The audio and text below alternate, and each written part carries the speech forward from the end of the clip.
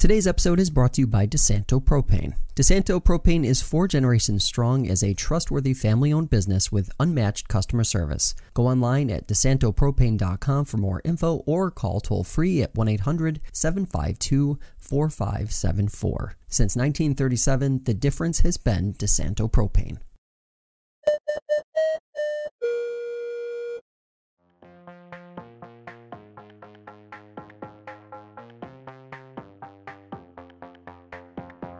Today we continue our series previewing local elections across the region by catching up with one of the candidates running for Ontario County Coroner.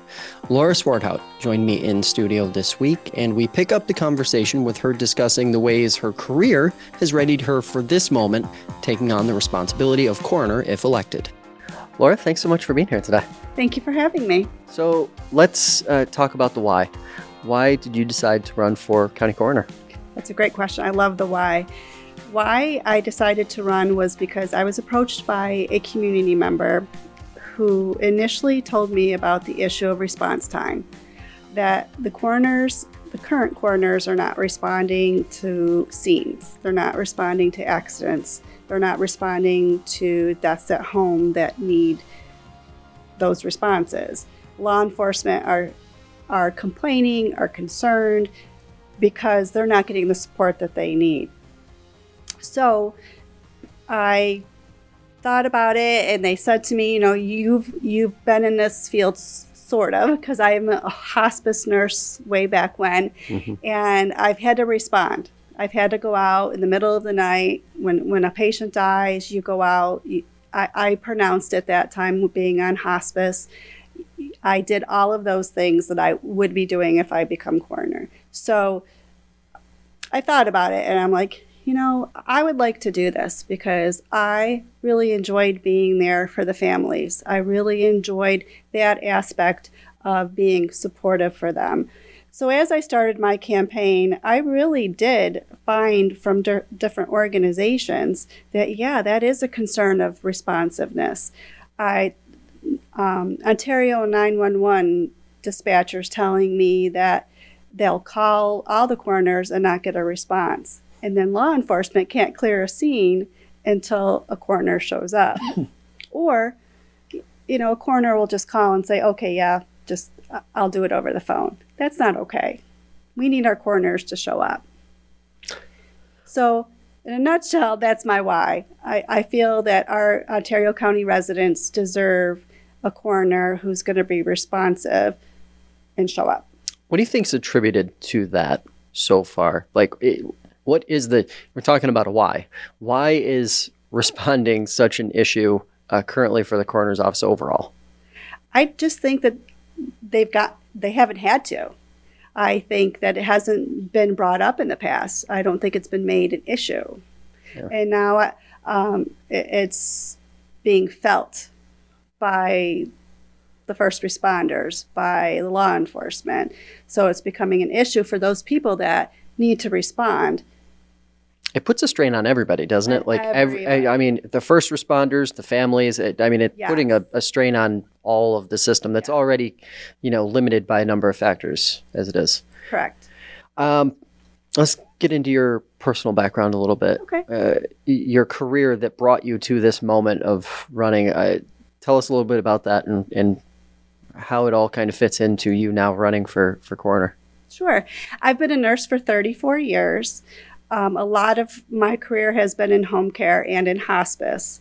Thoroughly have enjoyed that, getting to know those patients and those families and helping them in that journey. Helping them at the end of life is so crucial. And helping those families, even though it's an expected death, it's still stressful. And I think I will find that when I'm a coroner, if I get elected, that it's going to be a stressful situation. And being able to help families, first responders, law enforcement through all of those situations is going to be crucial. So all my experience of being around hundreds of deaths in my career, I think is going to be very beneficial. And then I'm also a board-certified psychiatric mental health nurse. So with that, I have a lot of de-escalation techniques that I have used. I came up with our program at Clifton Springs Hospital for the training of de-escalation.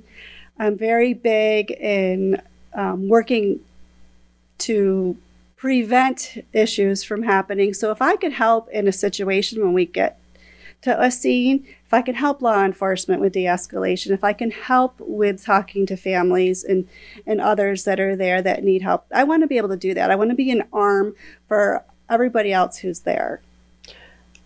That's really interesting because I don't necessarily think that that's something that many folks are going to think of in that situation as being a really valuable resource. But obviously, for the reasons you just outlined, it is. It is.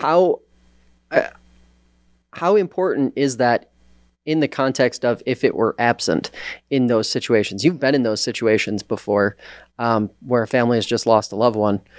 How important are those, their professional medical skills, but they're also like interpersonal skills too that are contributing to keeping the situation calm, especially when it is an unexpected situation, maybe a car accident or, a house fire or something like that? Well, I will commend a lot of our law enforcement are taking crisis intervention trainings, and I think that's wonderful that they're doing that. I think it's going to be a huge help for them when they're out in situations like this. Yeah. I mean, a lot of folks will say, well, they've got a lot on their plate already. They do. And having someone, basically a third person there who can be that like floater bait, that seems like it would be really valuable. Yeah, and that's what I'm hoping to do. That's what I'm hoping to bring. Yeah. I want to talk about the geography because anytime we're talking about response time, I like to remind anybody who's listening or watching that if you want to drive from Phelps to Naples, same county, but you're looking at probably a 35 to 40 minute drive.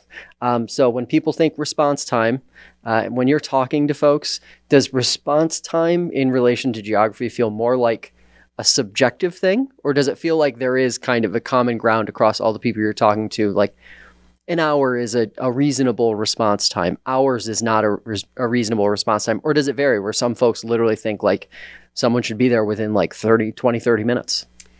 I think that if I get the call and I respond right away, that's adequate. Yeah. So if I'm 35 minutes away and it takes me 35 minutes to get there, that's adequate. Yeah. I'm curious what your thoughts would be on, I'm not entirely certain of how the county approaches this currently, but with perhaps coordinating based on who the coroners are and where they are physically located so that response time can be, would that be something that you'd be open to working with the other coroners to, maybe make it work a little better, a little more efficiently? Yeah, absolutely. Yeah. Administrative stuff, the administrative side of being a coroner. Obviously, you're not just going to a scene and then leaving and then that's it. There's other stuff involved, connecting families to funeral homes, transporting wherever needs to happen, that sort of thing.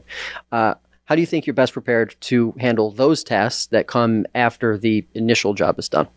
I've done that. As I said, I was a hospice nurse, so my job doesn't stop when the patient takes his last breath. I've had nurse manager positions. I'm a director of patient services now. So I have administrative duties that I do now. So I'm very comfortable with that, and I think I could be able to handle that quite well.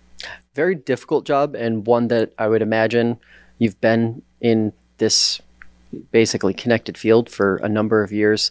How do you keep yourself mentally fresh? How do you keep yourself ready to go every day? This is something that I think voters would care about quite a bit since, this is going to be a real responsibility. Great question. When I interview people that I'm going to hire, one of the questions I ask them is, what do you do for self-care? So I think self-care is important. So whatever your self-care is, it could be it's different to each person. Right. Mine's family.